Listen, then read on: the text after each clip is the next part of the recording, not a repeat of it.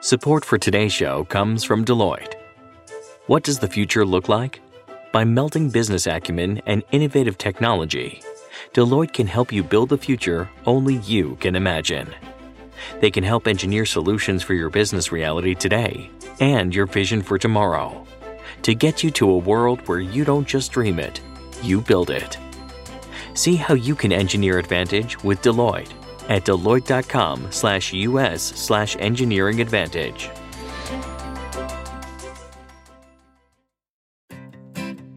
Support for this show comes from Slack.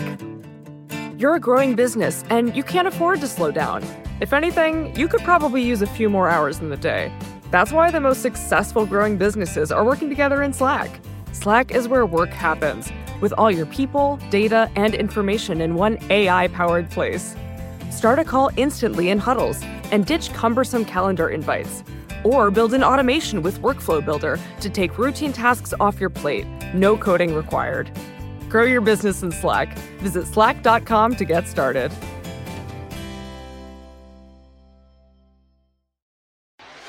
It's on!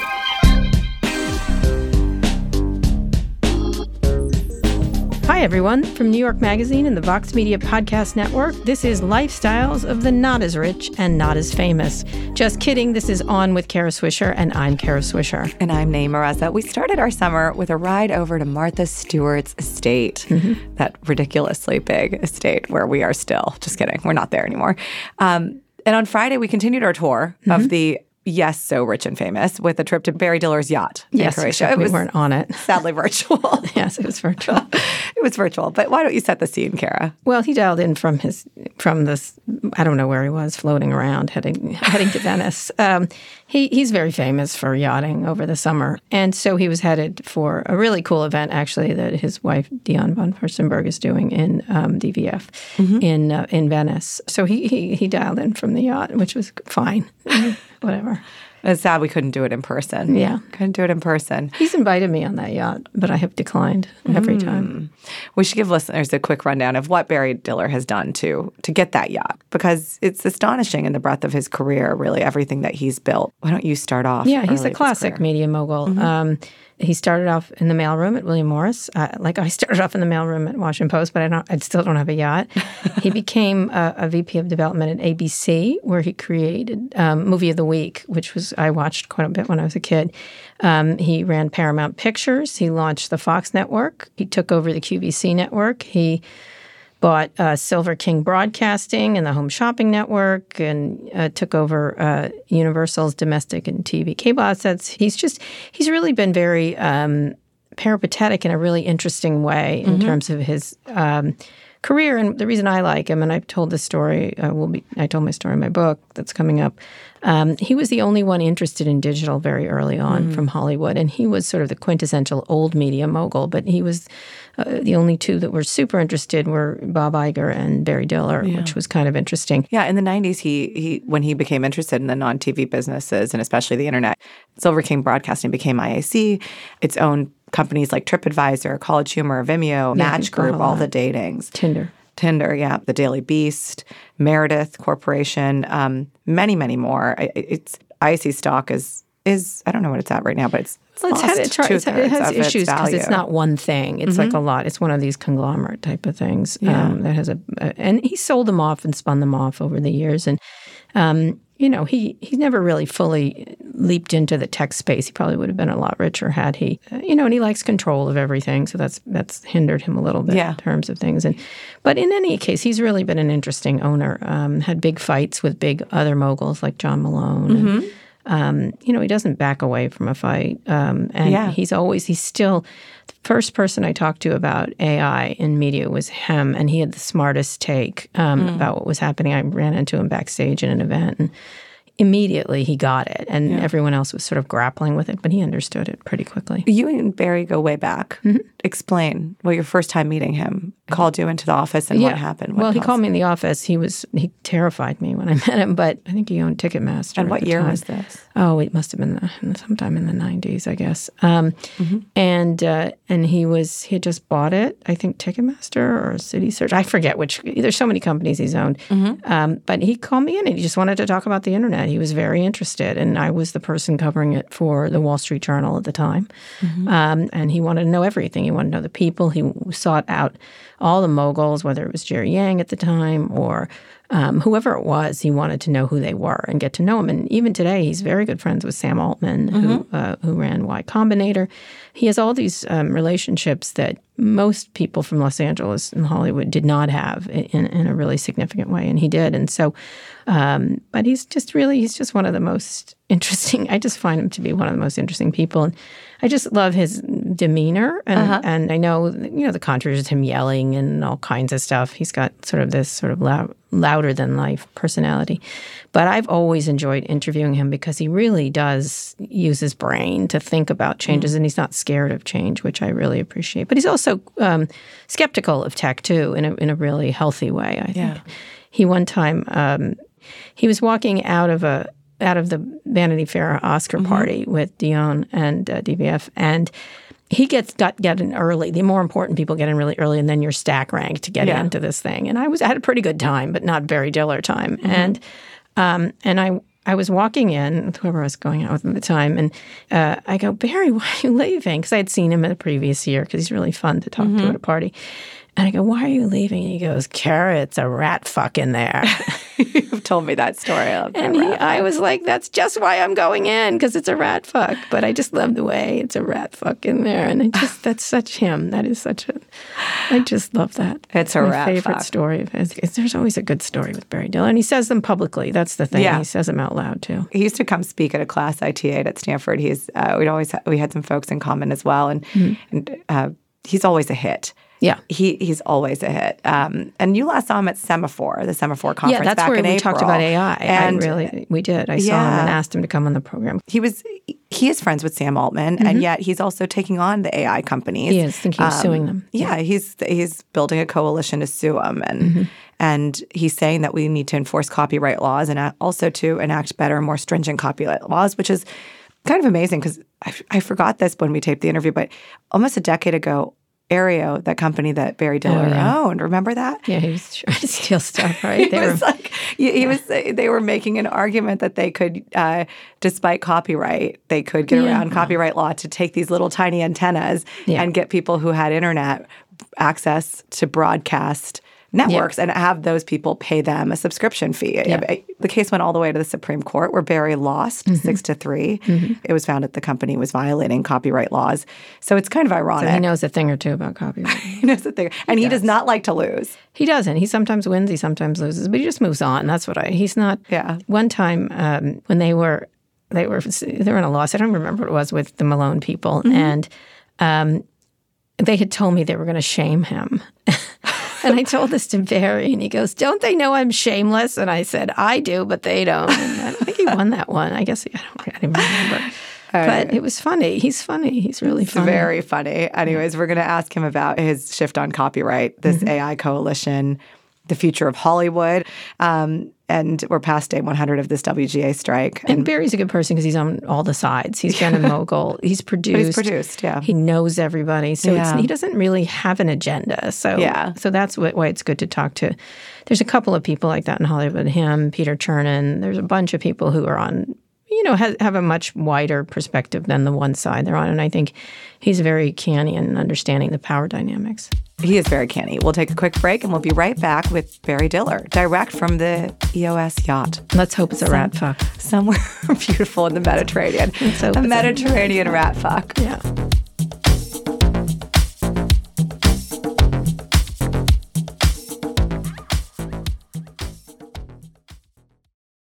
My dad works in B2B marketing, but I never really knew what that meant. Then one day, my dad came by my school for career day and told everyone in my class he was a big ROAS man.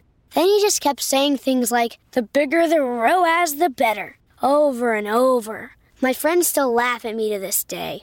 I think it means calculating a return on ad spend. One thing's for sure, I'll be known as the ROAS man's kid for the rest of my days. Why couldn't you just be a fireman or a lawyer? Why? You ruined my life, Dad. Not everyone gets B2B, but LinkedIn has the people who do. And with ads on LinkedIn, you'll be able to reach people based on job title, industry, likelihood to buy, and more. Start converting your B2B audience into high-quality leads today. We'll even give you a $100 credit on your next ad campaign. Go to linkedin.com/media to claim your credit. That's linkedin.com/media. Terms and conditions apply. LinkedIn, the place to be, to be. Support for this show comes from Virgin Atlantic. Travel can be stressful. I don't think that's a controversial take. Sure, we all love taking a vacation, and that moment we finally get a chance to relax, but we're always so focused on the destination that the journey just feels like a means to an end. Well, what if it wasn't? What if the time you spent getting there was just as enjoyable as the vacation itself? That's what Virgin Atlantic believes. That's why they offer loads of special extra touches that make your trip one to remember for all the best reasons. Picture this. You've made it to the airport, checked in your bags, and finally have a moment to settle in before takeoff. If you're flying upper class, you could be putting your feet up in a Virgin Atlantic clubhouse at London Heathrow with food made fresh to order and champagne delivered straight to your table with a tap of a QR code. I mean, it's rude not to, right? Once you're in the air, the experience continues with deliciously different dining, seriously comfy seats, and the best crew in the sky by miles. Check out virginatlantic.com for your next trip and see the world differently.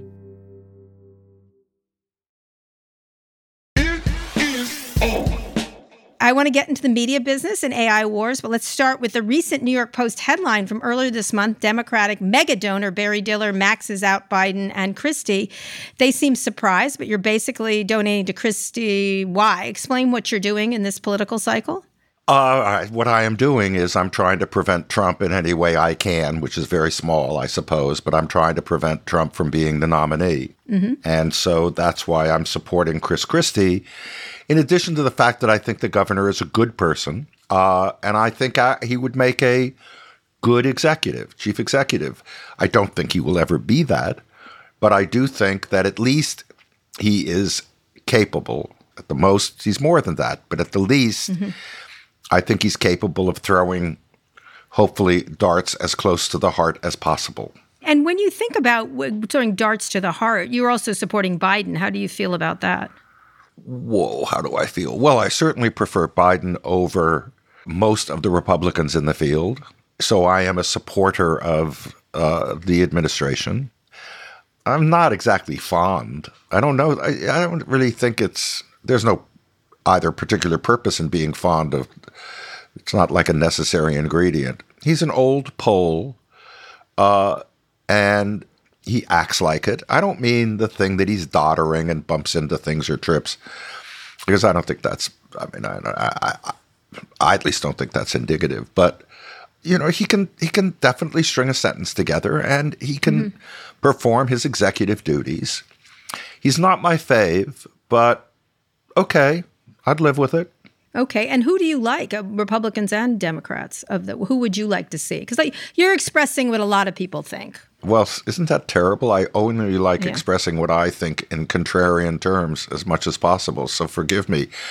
I think there's some talent there, but there's nobody really, I was saying this to my friends the other day, which is, what a shame there's nobody to really root for. There's, when Obama came up, we thought, wow, now that's talent. I felt the same way about Bill Clinton from the first moment I met him. Very aspirational. There's nobody actually on the scene, or some competence and stuff, but I don't find anyone to be aspirational, anyone great of the moment, which is, to me, a terrible shame. And it's of course awful that we really have Donald Trump and Joe Biden for this country that thinks of itself mm-hmm. as exceptional. American exceptionalism, not where I can find it. this is the last political question, but a lot of conservative billionaire donors think long-term. They build up organizations like the Federalist Society, which helped them overturn Roe versus Wade. They build up state party infrastructures, helped them take over state legislators. How does America recruit more, I guess, progressive, I don't want to say democratic billionaire donors? How do you get the fewer and far between to get more strategic? Is there anybody doing that from your perspective? Reid Hoffman. Mm-hmm. Absolutely. I mean, I think Reid for the last certainly 6 years, maybe going beyond that, but my familiarity goes about 6 years. Mm-hmm. I don't know anyone as thoughtful, as organizationally, administratively competent, as generous as Reid has been for the Democratic Party. So how do you build that? Do you think it's necessary, or is there it used to be dozens of people? Well, I only got my own stuff, but some time ago, there was a group that got together to create the Democratic Leadership Council, which was designed to move the party to the center. To the center, left. Right, centrism. And it was triangulating. It was all about triangulating. It was extremely effective. So that's one way. But right now, we just have this polar, you don't want to hear me babble on about something that's got everybody both concerned and bored, which is the extremism on both sides. And our media, of course, it's no surprise or shock, our media goes to the drama. The drama is on the fringes, as it would always be. Center is somewhat boring, as realistically practical as it may be. So I really don't got no answers about that. Okay. All right. I want to move to the media business. Give me your higher view of the media landscape right now. And you've been in it for so long. Where do you think we are right now? Thank you for so long. I have too, Barry. When you look at it overall, how do you look at it as a business, and where it's headed in the next 20 years, say? Oh, my God. You can't do 20 years. I don't know that you can do... 5 years. I was going to say, I don't know that you can do 5. It's endangered. It's going to become more endangered, for sure. Generative AI is net destructive of many things. It's not necessarily, let's call it journalism, but it's going to redefine, reconstruct, or lay waste to advertising as we know it, and all the other things you read and see about it. So it's for sure endangered, and because you cannot predict, except one thing you can predict, it's going faster than, as you know, any of the people who've been involved in it thought it would go, faster than they thought it would go, which is really something. And so you really can't do much with it. The only thing that I've recently come to kind of firm conclusions on is that for manual labor, it's going to be okay. Where it's really going to be disruptive is for office work for the higher levels. I'd say medium to semi-high areas of work, which is, by the way, about 25 to 30% of the work of the world, I think is going to be replaced. I think when you get above, let's call it high to very high, truly intelligent, the real, call it the probably more than 1%, but less than 5%, it'll be okay too. So it's good for the bottom, bad for the middle, and probably okay for the very top. I think that, to me, I can't see that not happening. But how does it affect, one, the media business, and two, society at large when that's happening? This has happened before in farming, manufacturing, et cetera, et cetera. You mean the various revolutions? Yes, that have happened. There's no revolution like this one, I think. Because? All the other revolutions, you could pretty much predict what their effects would be. You could predict what happened when people moved from the farms to the cities. It wasn't hard to prophesize what those effects on society would be, much less on any other things.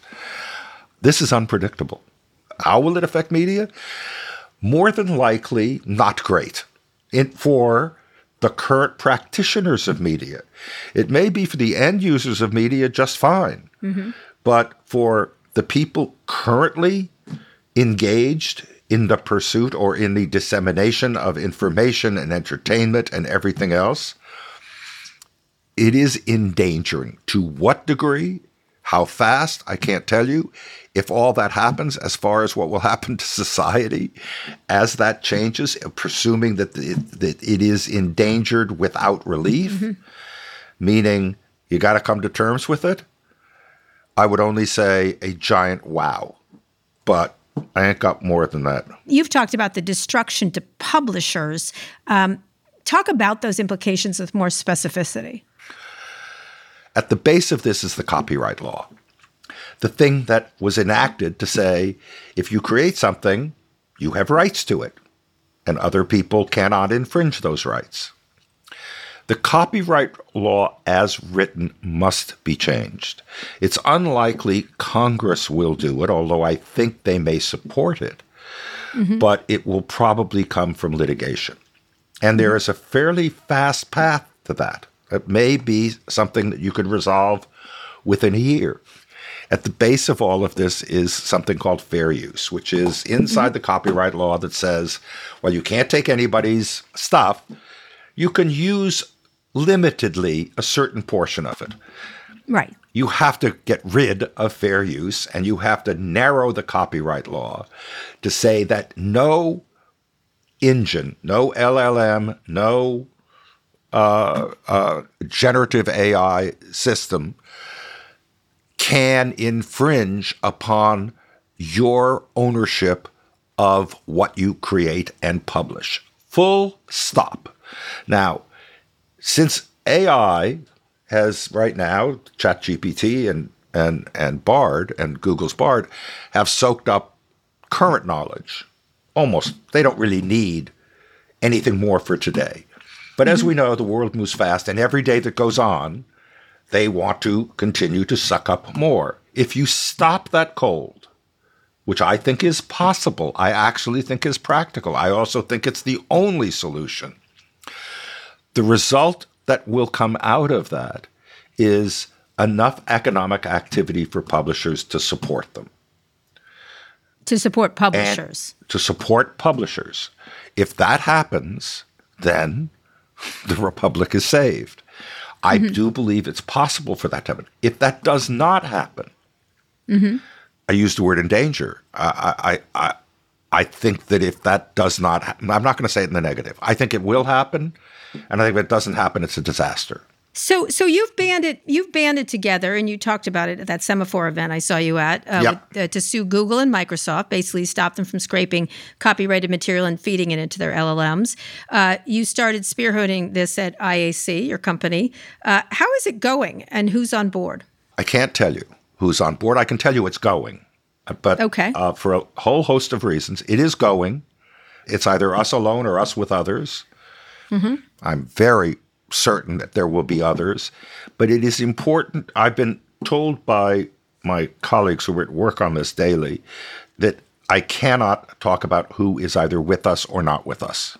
Because there's not a lot of publications on board, or because they're nervous? No, it's because they're nervous. And you can understand that. And so in order to get through this period, to get to a point where we'll be able to form the coalition, I'm advised, and as you know, it's very hard to restrain me, but I have been ordered, if there is such a word in my lexicon. I guess there is, since I'm abiding by it. I don't really care whether anyone's. Listen, this is a legal matter, right? So you'll sue no matter what, no matter how many. But you think there's strength in coalition? Because a couple of weeks ago, Semaphore wrote that the New York Times was not going to be joining the coalition. Is that a blow? Because they're an important news organization. No, I don't think it has anything to do with it. Again, this is litigation. Whether you have 100 people or 1 people does not actually matter. So it's nice to have. I think in spirit they're supportive. But I think many of these companies are believing, I I would say I think it's a bit of a delusion, but they believe they can make possibly their own economic deals, relationships and deals with both of the big entities. As one of my friends at one of those two companies said, we're very happy to give you a percentage. It's a percentage of 0. Thank you very much. So AP made a deal, already made a deal. So that's what they think, yes. that these companies, and do you think that's what the Times is doing? No, I don't know what anybody is doing. I do know that many of these companies are in discussions. By the way, we are too in discussions with ChatGPT and Bard, the two brands. We're in discussion with both of them. By the way, as I say, they're all saying, great, yeah, we're sure, percentage of zeros are fine with us. And I don't think they mean it as horrendously as it sounds, cynically as it sounds, but it is the truth right now. The revenue that is being generated here is relatively small. Now, GPT believes it's a subscription business. They do not believe it's an advertising business. They do. But it is not yet there. Are you actively talking to them at the same time? I assume you are. Yeah, of course we are. As I say, the conversations are collegial. They're, you sit across from people who, look, we are both on the Expedia side, one of the top 5 customers of Google. And in terms of advertising spend. And on the receiving side, given Dotdash Meredith and other ventures of ours, we receive lots of revenue. And we've been at this for a long time, and we've got good relationships. And you sit across from people who say to you, without using the expletive, hell if I know. In other words, we can't identify. Google will say, we simply can't identify where the content is coming from. You say, that's not possible. And they say, oh, yes, we cannot do that. Can we eventually do that? Yes, but right now we can't. So why then, let me ask you, then do litigation? Because many people think in litigation it matters that it's a single case versus a class action and a show of force when you're all together, which is what you had hoped, right? You don't think that. No, let me say it differently. We think for for legislative support, it's great to have a lot in the circle. For litigation, it doesn't matter at all. The litigation is based upon what we believe is the very firm belief that the copyright law did not envision this actions being taken, is violated, and will be changed via litigation or out of legislation that will come when there is support for it out of the rightness of that litigation, if I haven't garbled all those words together. No, I got that. So are you worried about undercutting side deals like AP or maybe the New York Times? I assume that's what they're doing. No. Let everybody make their deals. They're irrelevant. Those deals aren't going to solve the problem. The problem only gets solved if, in fact, copyright law says you can't take my stuff.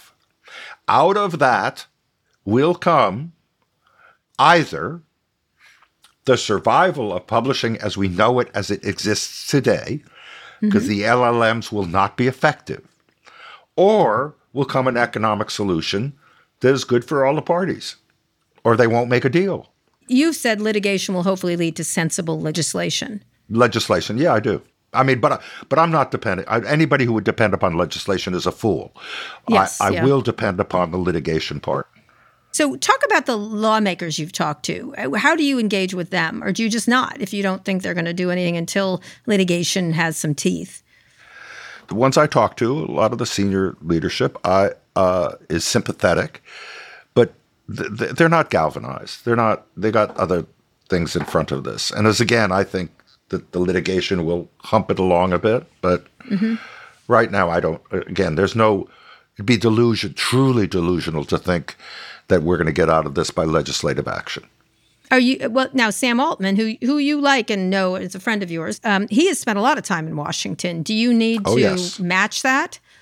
Not really. Listen, it's the ice cream of the second on a very hot day.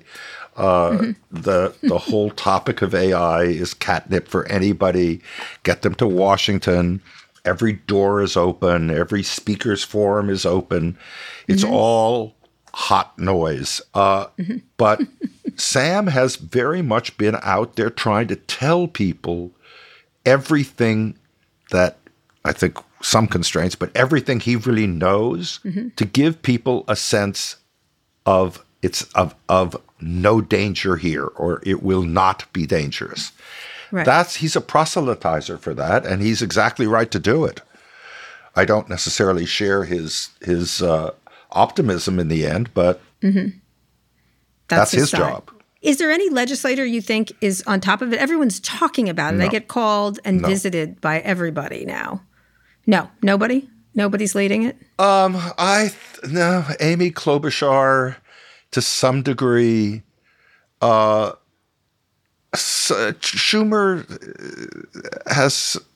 is in the right rhetorical place on this, but no, the answer is no. The answer is no. Okay. In building out the news coalition, you've said you have to tread carefully around the Sherman Act. You obviously don't want to be charged with collusion. What's the strategy around that for you all? Or do you think these companies are so big and powerful? No, we have no worries about that. So long as we're very aware of collusion, antitrust, Sherman, et cetera, we're never getting even within waterline of those issues. We know where they are and the boundaries are, and they're not an issue. All right, let's do a mini antitrust lightning round. You said Google is an absolute monopoly. You want it regulated, not broken up. Why? Why what? Why do I want it regulated? What do you want to know? Well, why? Tell me why. Why do you call it an absolute monopoly? Well, honey, forgive me. The word monopoly ought to cover it. When there is a monopoly, you have to have regulation. Full stop. All right. You've been critical of the App Store, the Apple App Store. This is now their 15 to 30% cut. What do you want to see happen here? Well, what I want to see, of course, is... Listen, Apple is brilliant, genius. It's an absolute walled garden, not an unwalled, as everything else on the internet is, basically. This is a 100-foot wall, 1,000-foot wall. You can't get through it without paying a tribute. Right. When you have the kind of market share that Apple has, you should not have that, which means And what do you want to happen? What I want to happen is all right, you're King Diller. What would you have happen? What I would have is that you do not have to pay a distribution fee of, look, let me do it this way. I would charge the same distribution fee by mandate that is charged by credit card companies, which is under 2%. Okay. By mandate. Because that's what it is. It is a distribution charge. That's what credit companies do to the vendors that offer their cards. They say that that's their revenue, and it's somewhere under 2%. Right? No, Apple says they review a lot. They say they do other things. Oh, please. They keep security. Yeah. Yes, that's very nice. By the way, so too do credit card companies. It has to resemble a market that in the credit card business was open enough to allow it to be set by market conditions.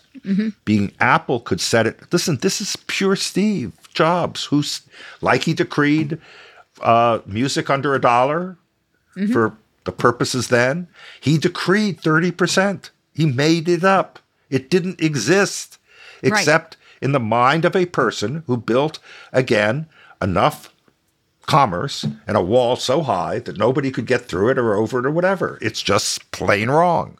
And the idea that they justify this because they provide safety is insulting to the word safety. All right. You've never decreed anything, Barry. You've never decreed anything. Anyway, Ticketmaster, IAC used to own it, then you spun it off in the aughts. There's been a lot of rumblings about an antitrust case against Ticketmaster. Your thoughts?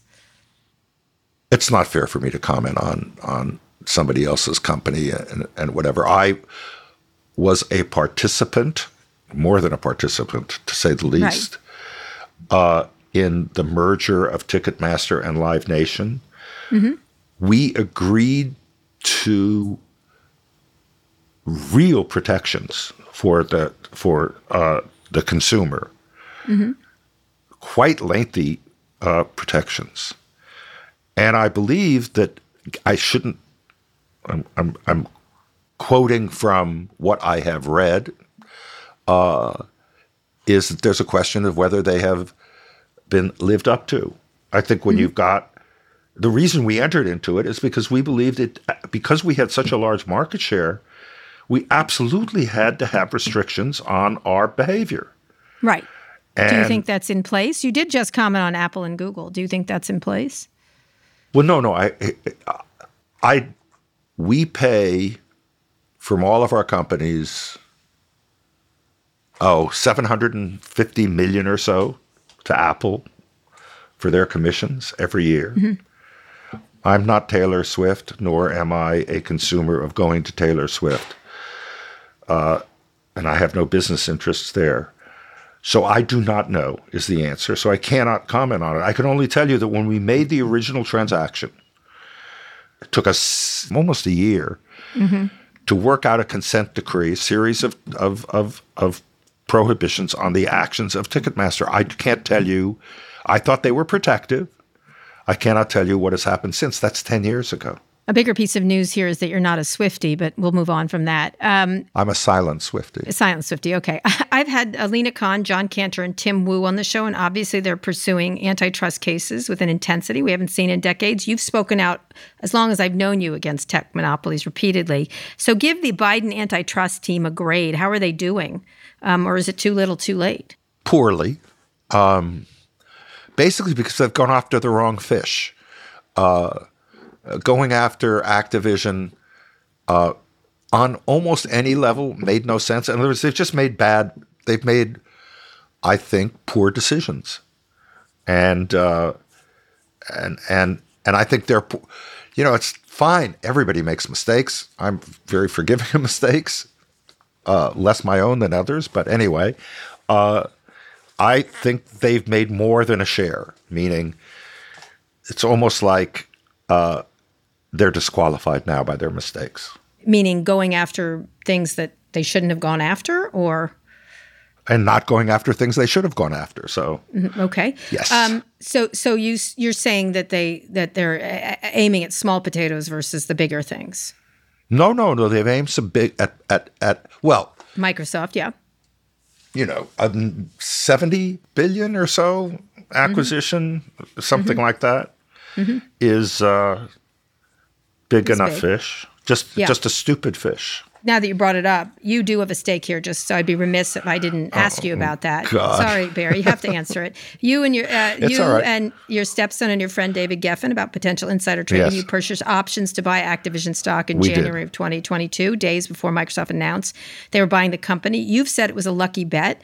What's the latest on the investigation? Well, the latest, I think, thankfully, is that we haven't heard from any of the parties, any of the government parties in some time. I was interviewed extensively by DOJ, SEC in one session where I went to Washington for several hours. This was 6 months ago. Answered all their questions, said, whether or not you believe in coincidence, this is classic. None of us had any inside knowledge. There is there's no gun, much less a smoking gun here. No emails, no this and that. We totally understand that because of the coincidence, you're appropriate to investigate this. All of our phone records, all of our endless amount of records on this transaction have been reviewed by the Justice Department. I can't say, we said to them, wouldn't it be fair for you, rather than leaking this, wouldn't it be fair that you were investigating us? Wouldn't it be fair for you to come to a conclusion and then make an announcement saying you've investigated and there's, quote, nothing there? we're told they just don't do that. So no, they don't. We haven't. This is a year now. This is January, so it's 18 months later, a year of their investigation later. And again, there's nothing active that we have heard. That doesn't mean that they can't do X, Y, or Z, but I don't believe, since I know there was no insider trading, and that they will eventually come to that same conclusion, and it'll be over.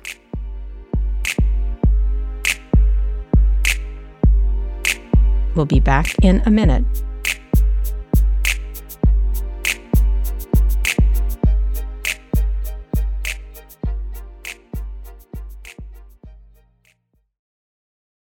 Support for this show comes from Virgin Atlantic.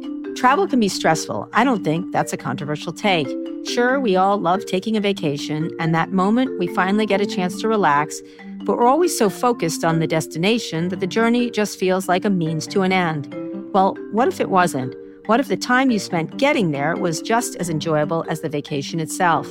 That's what Virgin Atlantic believes. That's why they offer loads of special extra touches that make your trip one to remember for all the best reasons. Picture this. You've made it to the airport, checked in your bags, and finally have a moment to settle in before takeoff. If you're flying upper class, you could be putting your feet up in a Virgin Atlantic clubhouse at London Heathrow with food made fresh to order and champagne delivered straight to your table with a tap of a QR code. I mean, it's rude not to, right? Once you're in the air, the experience continues with deliciously different dining, seriously comfy seats, and the best crew in the sky by miles. Check out virginatlantic.com for your next trip and see the world differently.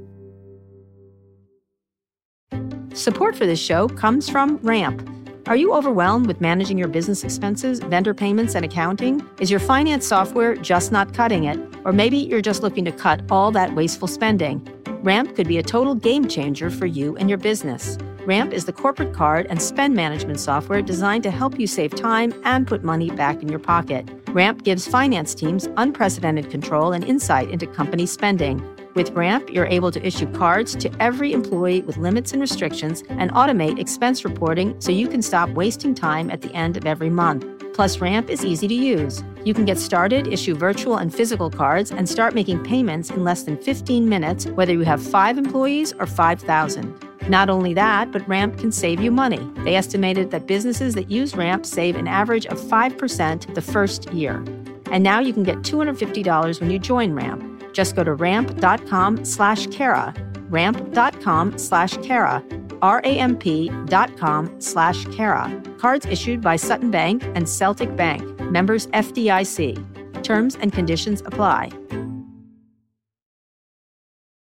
All right, let's go to Hollywood now. You've been very outspoken on the current plight of the industry, unsurprising since you were chairman of Paramount Pictures, founded the Fox Broadcasting Corporation. You've obviously got a lot of experience. You said if the SAG strike doesn't get resolved by September 1st, it could potentially, this is a quote, produce an absolute collapse of the entire industry. Recording this on August 25th. Is that hyperbolic, or do you think the industry will actually collapse? And it doesn't look like they're going to get resolved by September 1st. There was a very recent attempt to get it on track with the WGA, which I gather collapsed in the last couple of days. It is right now where it looked somewhat momentarily hopeful, it looks somewhat bleak. So given that it is August 25th, as you say, and Labor Day comes soon, I think it's very unlikely. Now, maybe it gets settled in September. I don't know.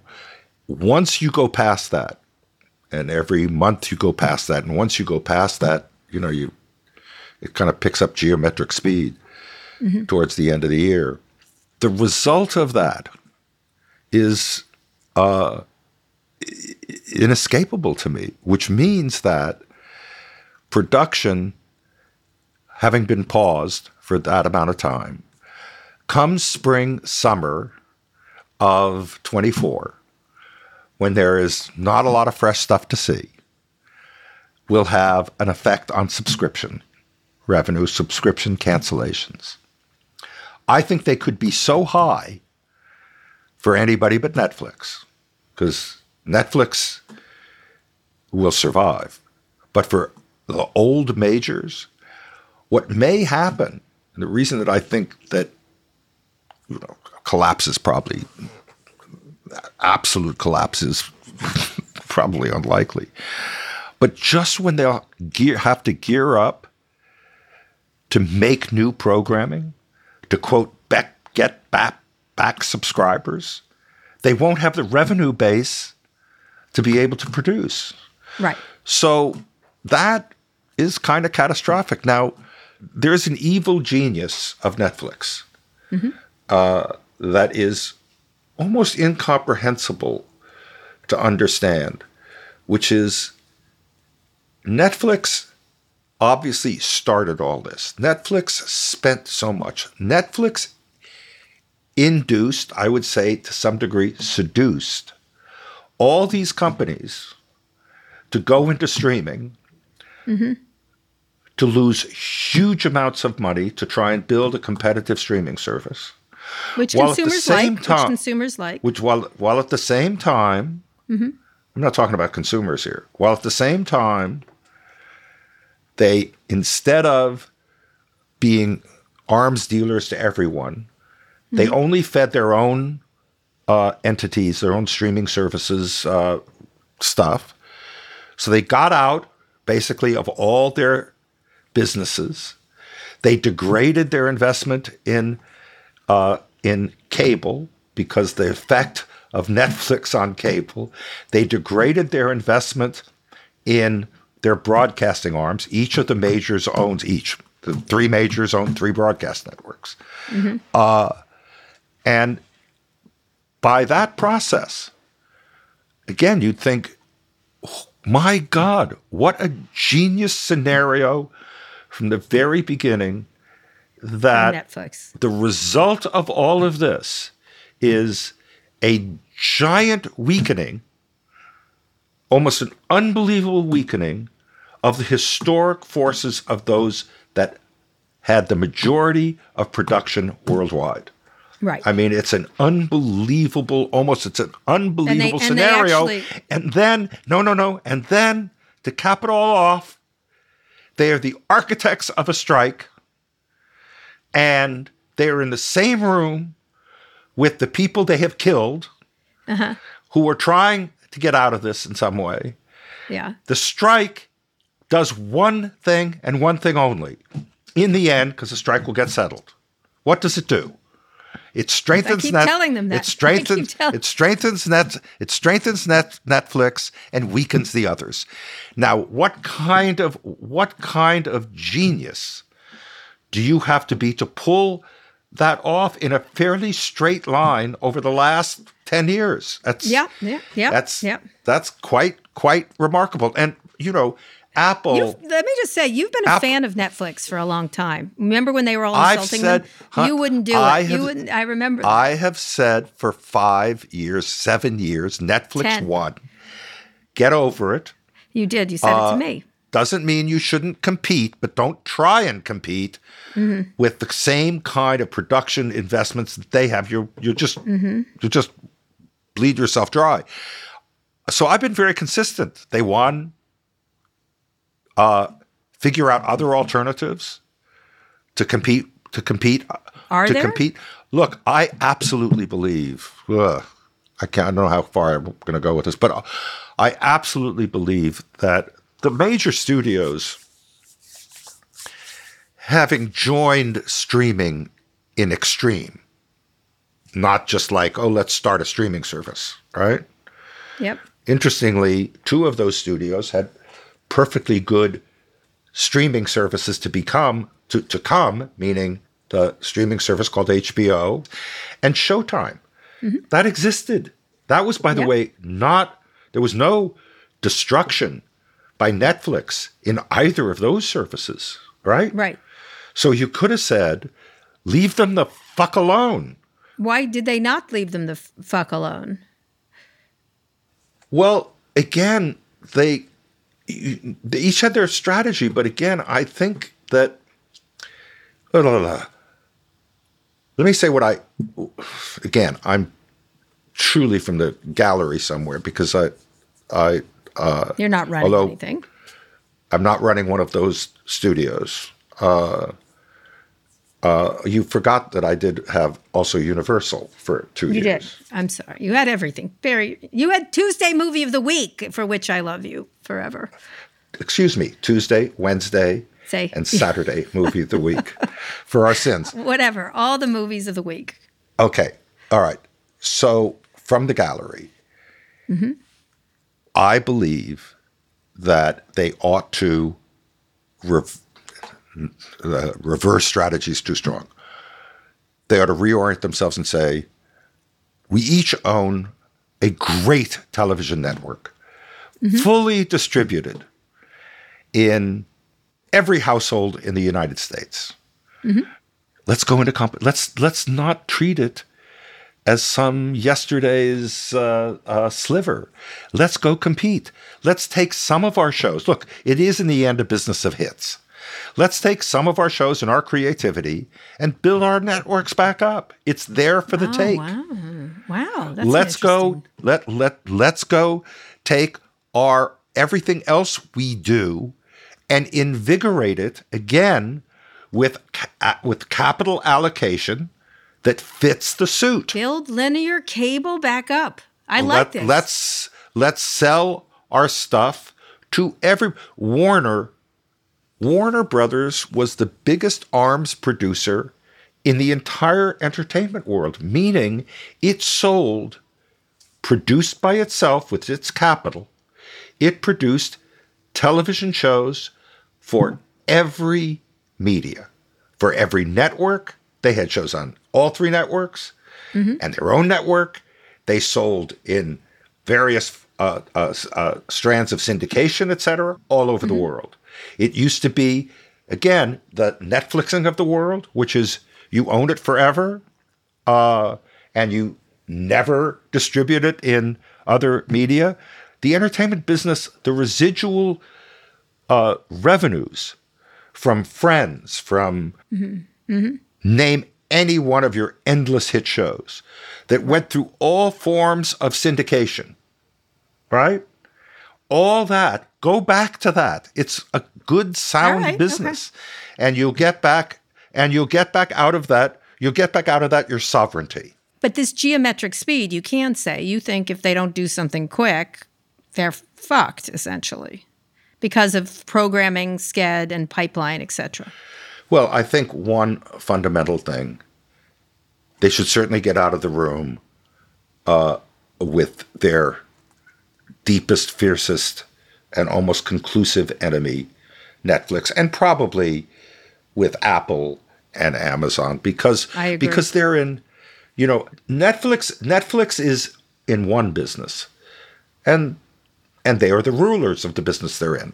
The other two, Apple and Amazon Prime, are completely different businesses that have no business model relative to production of movies and television. It's just something they do to support their Prime or something they do to support their walled system in Apple. So, I just don't think they belong in the same room as producers. And I think producers ought to go and say, we're on our own. We're going to negotiate with you directly. We are your savior. Historically, we've been in business together for literally 100 years. We are your natural allies, not your enemies. Have you been in conversation with studio heads? Well, they're my friends. Yeah. Most of them. So, are you saying this to them? I'm not. I can only tell you what I think. That's the only. I mean, I can't do more than that. Are they open to this idea? Do they feel like they're trapped? It feels like they're trapped. It's not something that I feel like. I mean, I can't talk about conversations I've had with them. Okay, all right. You've also suggested to your friends, these top-paid Hollywood executives, that they and top-paid actors take a 25% pay cut. Yeah, did you say what happened? Tara, here's what happened. Okay, explain. Okay. This is so no big deal. Right. So I'm reading the statements of SAG, Fran Drescher, the over rhetoric, but that's what happens in strikes. And the thing about criticizing these huge paychecks of the CEOs and sounds whatever. And the point I was making is that the top 20 actors make more by a lot than the top 20 CEOs. I had pointed that out. So get over it. And if you really want to have a sign of good mutual faith, since they're all, I'm never one to say people are paid too much for anything. But when you're in this kind of existential problem of the strike, maybe it's a good thing for both big-time, senior, huge payout to do it. People, both actors and executives, to show a little stuff to the majority of their fellow people. I just thought, it's a nice little olive branch. It took off in ways that I didn't really contemplate. Not that my words have any meaning whatsoever. You look like a communist, Barry Diller. You look like a communist. No, but you're saying preemptively redistribute. Preemptively. Yes. I agree. Yes. I agree with you. So a couple more things. One big win is gets your idea of residuals. The WGA strike has gotten Studios Pros to give writers confidential quarterly reports that include total SVOD view hours per title. That was a bit of a holy cow kind of proprietary information they'd never share, especially Netflix, by the way. Will that be enough to build back residuals? Here's the genius again. If you just keep notching up the genius of Netflix. So Netflix from the first hour of the first day says, we're not telling anyone anything. There is no transparency. One person could be watching our stuff, 1 billion people. We're never telling you. Why did they do that? Because what they wanted, again, this is a historical business in the vernacular of putting asses in seats. And when someone came in the movie business to see your movie, that individual admission price was notched up, and you knew that this movie, as against that movie, absolutely sold that many seats. You knew the same thing in the absolute transparency, whether you believed it or not, of Nielsen ratings, etc. They're all transparent. Netflix comes along and says, no transparency of any kind. Why did they say that? Because they thought to themselves, first of all, we're a subscription service. We don't want anyone to know whether this is a more successful thing than that, because then we'll have to pay for it. It was a form of genius. Now, subsequent to that, of course, they have let little windows in, but they said the second part of that first statement was, by the way, we're buying out all the rights. You don't have a participation. So, no participation and no transparency subverts the very base of what the entertainment business is about. You make something, you put it out there, and to the degree that people, show up to your individual little thing, not your subscription, but your individual little project, is how you get paid. Right. They took that away. Is it coming back? Can it come back? Of course it can. Okay. So I'm going to ask you, are you buying Netflix stock right now? Are you thinking they're evil geniuses? I don't. Listen, let me be really clear. They are not evil geniuses. And I say that it's just such an inappropriate term for really smart people going about their business with single-handed conviction, courage, consistency, smarts on every level. It is, and why should? But everyone else followed them too, and that's the problem. Well, no. What happened is because they were so effective, and because of a series of unintended consequences, you would think, which is why, I say this word evil genius. Believe me, not to criticize Netflix, because I'm hardly a critic. It feels like a compliment, but go ahead. Admirer of Netflix. But if you see what happened from the very beginning to a strike that can't be settled because of them, right? To this very day, you line up all those things and you say, my God, that must be the work not the work of, but that is so astounding that I just make that reference. But I truly, I reiterate, I truly do not mean that they are, because they're not. All right, this is the last thing we're going to do. It's called Promote Your Quote. Barry, you have amazing takes on everything under the sun. We're going to do a lightning round about a Barry Diller soundbite. And I want you to say if you stand by it. I want you to get in trouble. Barry, it doesn't matter anymore for you. You can do whatever you want. Right. You could, if I want to say if you stand by it or want to expand on it very quickly. Okay, work from home is, quote, kind of stupid, a crock, and my favorite, its own kind of pandemic. Stick by it? Expand on it? Absolutely, conclusively, and full stop. Okay. Most ESG programs are, quote, truly empty calories. You basically say all they do is produce glossy reports. So I will note IIC has a big ESG section on its website with your quote at the top. Well, yeah, all the companies I'm involved in, we do what we have to do, but I think much of ESG is misunderstood, misnamed, mislabeled, and much a waste of time. How do you promote diversity then? Is that sorry. Let me be very clear. We do everything we can. By the way, everything we can is not enough. I would admit that, but we care very much about diversity. That has nothing to do with the quote industry of ESG, which is mostly a self-promotion industry. PR. Having relatively little effect. I believe very firmly in good governance. I just don't believe in the movement. Okay, crypto is, quote, a huge speculation on very spindly legs. Looks like you were right about that. Thank you so much. All right, I think we'll just leave it at that. And my favorite is a comment you made during the WGA strike in 2008. You said it to me, actually. Quote, Hollywood is a community so inbred, it's a wonder their children have teeth. Do their children have teeth now? Is Hollywood changed? Is it still inbred? Yeah, ever more so, I think. I mean, I don't think there's been... Look,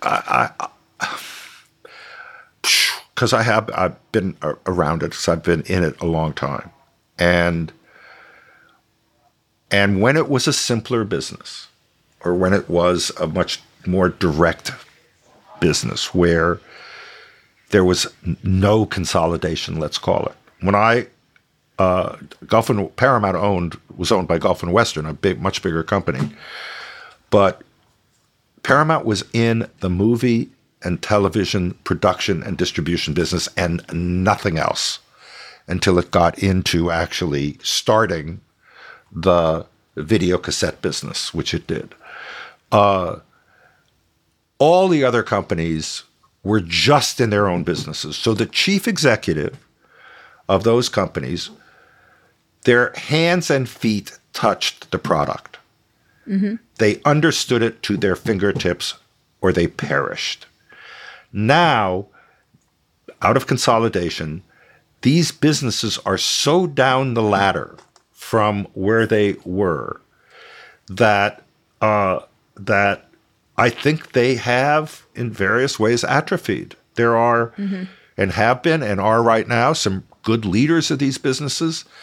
But my God, the problems they have. Bob Iger is one of, hands down, without any question, without any rhetoric, is a superb executive. Throw him a problem in this area, and hard to find anyone better to solve it. He has, however, the kinds of problems right now that may be insoluble, that are proving very, very tough to solve on every front in every area. So, I don't know, I bammed on about that, but to the very short form of the question is has this business evolved? I think this business has not evolved for the better. Do you have any hope for innovation? Well, I always do. I mean, it's always, listen, it will come somehow from somewhere, from someplace, either creative destruction when it does its mix master. Out of that will come innovation for sure. Look, the movie and television business, the Hollywood business, really influenced the world. in many, many wonderful ways.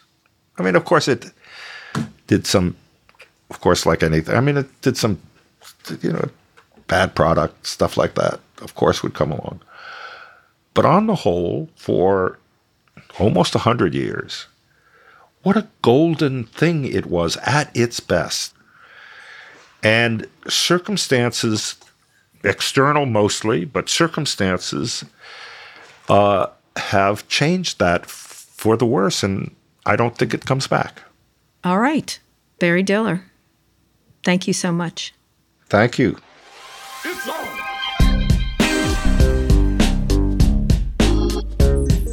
Honey, forgive me. I don't care. This is my favorite moment. I know. You know what? I guess I would feel offended, but I'm not even slightly offended. Oh, I'm not offended at all. My actual favorite moment was when he called himself a member of the gallery, the Peanut Gallery, which is like amazing term for someone that Christian, who produced this episode, called his favorite member of the Illuminati. Yes, yeah, he really is. He's a lot of, he would be a character on Game of Thrones. He's like, I'm the Peanut Gallery. And then you're like, come on, you made Tuesday movie of the week. And he's like, excuse me, Tuesday, Wednesday, Saturday movie of the week. That was a huge innovation in television at the time. It doesn't seem like it now, but it was. We need more, as a country, we need more things of the week so we can get around something. But let's do a quick unpacking of the conversation. First most important question on Hollywood. Would Barry, back in the days of doing all his movies of the week, have taken a 25% pay cut? No. As an olive branch? I don't know. Maybe. He's very, if it got him something better later, sure. Mm-hmm. Yeah. I mean, I think he's always strategizing the next step. He's very chess-like in that regard. It takes away power from the writers and the actors if they do that. That's my impression. Is that if you take that off the table, what do they got? Well, I think it also shows, and a lot of what he was talking about, which was really interesting to hear, is partnership.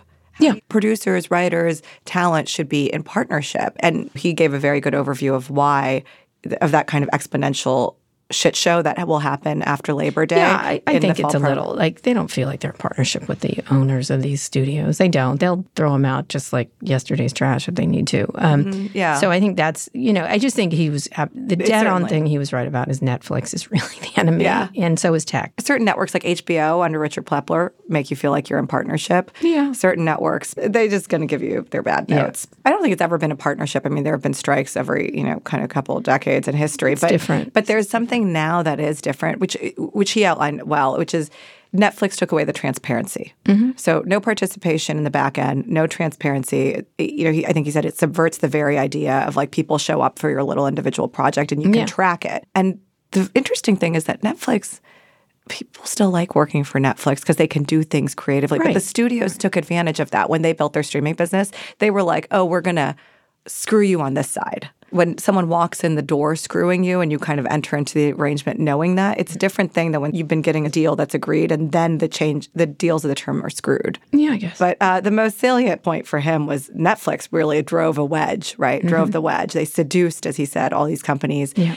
He called them the architects of the strike. They're basically the LBJ, the media companies in his esteem, although he clarified that it might not have all been anticipated. Well, this is something I've been saying a lot, is Netflix is not your friend, right? The issue problem with these discussions on the producer side is that everybody has a different interest, and Netflix has no interest in settling. The tech companies don't really have interest in settling, and then you have the old studios, which have been sort of bled dry by getting into streaming, which they kind of have to do. Mm-hmm. I disagree with them. They had to go there. They can't go back to the old way. No, the consumers don't like it. Quizzy young person, they aren't going to watch linear television. But it's just not happening. I'm not going to watch linear television. He was not very friendly to Apple. Moving on to antitrust. Did you like his credit card argument there?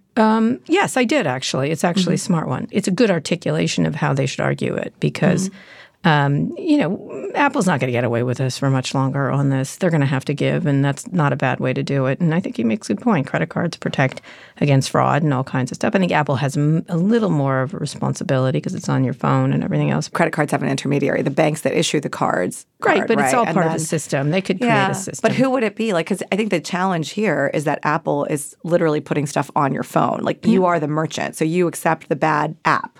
right? And there's no intermediary or protection, and so they can't screw the consumer. And I agree, I don't think 15 to 30% seems very high, but they just made it 2% up. I think he's right. So low. Steve Jobs just made it up, and that's the point. Is it just if they can charge it, they charge it. If they can't, they can't. And the government will stop it. It's just there's no way it's going to continue. Well, things that the government will not stop AI. It seemed like he was not very hopeful. And again, it's amazing to see how he's kind of doing this very genius, multi-pronged strategy, right? He's chatting to his friends who own the company, trying to broker a deal, but also saying, I will sue you, and also going to Congress and saying, change the laws. That's his life as a mogul. I think he's quite up to speed on it. We'll see where it goes. He has some good arguments, and I think litigation's a smart way to go. We can't wait around for Congress to do something, and he will have leverage, and it will attract the notice. Even if he loses, he gets notice. I think it's the right way to go. It's the right move on his part. He did protest that the Times leaving has hurt them, but I think it's kind of hurt them. I don't think they can all row together. They all want to do deals with these companies because they think this time they're going to get the good deal from these tech companies. Never will they get the good deal. Whatever. But the stakes, as he put them, he said the Republic is at stake, basically, which seems dramatic, but also not, because the Fourth Estate, it's really the future of news here. I think he's right. He's right. I do think these publishing companies are naive again. I remember when Meredith Levien went out once to Google, this is many years ago. She was not the CEO at the time. She's like, I'm going to meet him. I said, they'll fuck you. And they fucked her. Not her, but they fucked all of publishing for many, many years by stealing things. And I think it's really important to keep that in mind. I think he's aware of that. Yeah. He's very aware of their leverage. And I think we keep hoping that they're going to act correctly. And I think the best way to do it is litigate and legislate. Well, I think that it's a compelling argument. The one point where he lost me was around fair use, where I think he's saying we have to limit the ability of LLMs to access fair use, not get rid of fair – he said get rid of fair use. I would hope that's not a broad statement, because obviously news organizations rely on it, doc makers rely on it, parody comedians rely on it. I think he means the ability to crawl and suck up every bit of information. Yeah, very quickly. Politics. He was so sad about backing Biden. I mean, not exactly fond. Fond isn't a necessary agreement. Mm-hmm. Old poll. I guess you can string together a sentence. Yeah. I mean, not my fave. I think he's honest. That's very true. He's being honest. And I think a lot of people think what he's saying. So I think he was just articulating a very common feeling is that this is who we got, and the other guy is so heinous, we have to go with the guy we got. So, I love talking to Hollywood moguls about politics because they understand star power. Mm-hmm. So they can look at a person and say, oh, this, how he described Obama, right? Obama had that. Yeah. He's been very active politically. But they just know, the Hollywood execs know what talent is. They see it and they feel it, and they tell you if you have it and they tell you if you don't. You might argue that Biden's been a much more effective politician than any of those. They were all sort of jazz hands and not so much stuff. So I would say Biden's a much more successful politician in terms of what he's passed. Well, I mean, the most honest thing maybe Barry Diller said in a sea of honest things was when he articulated what everybody felt about Biden, as you put it, and then he said, well, that makes me very sad. I like to be contrarian. Yeah, I know. He doesn't like everyone agreeing. He doesn't like everyone agreeing. Go all in on Biden being lively and fantastic. Anyways, read us out, Kara. Okay. Today's show was produced by Naima Raza, Christian Castro-Rosell, Megan Cunane, and Megan Burney.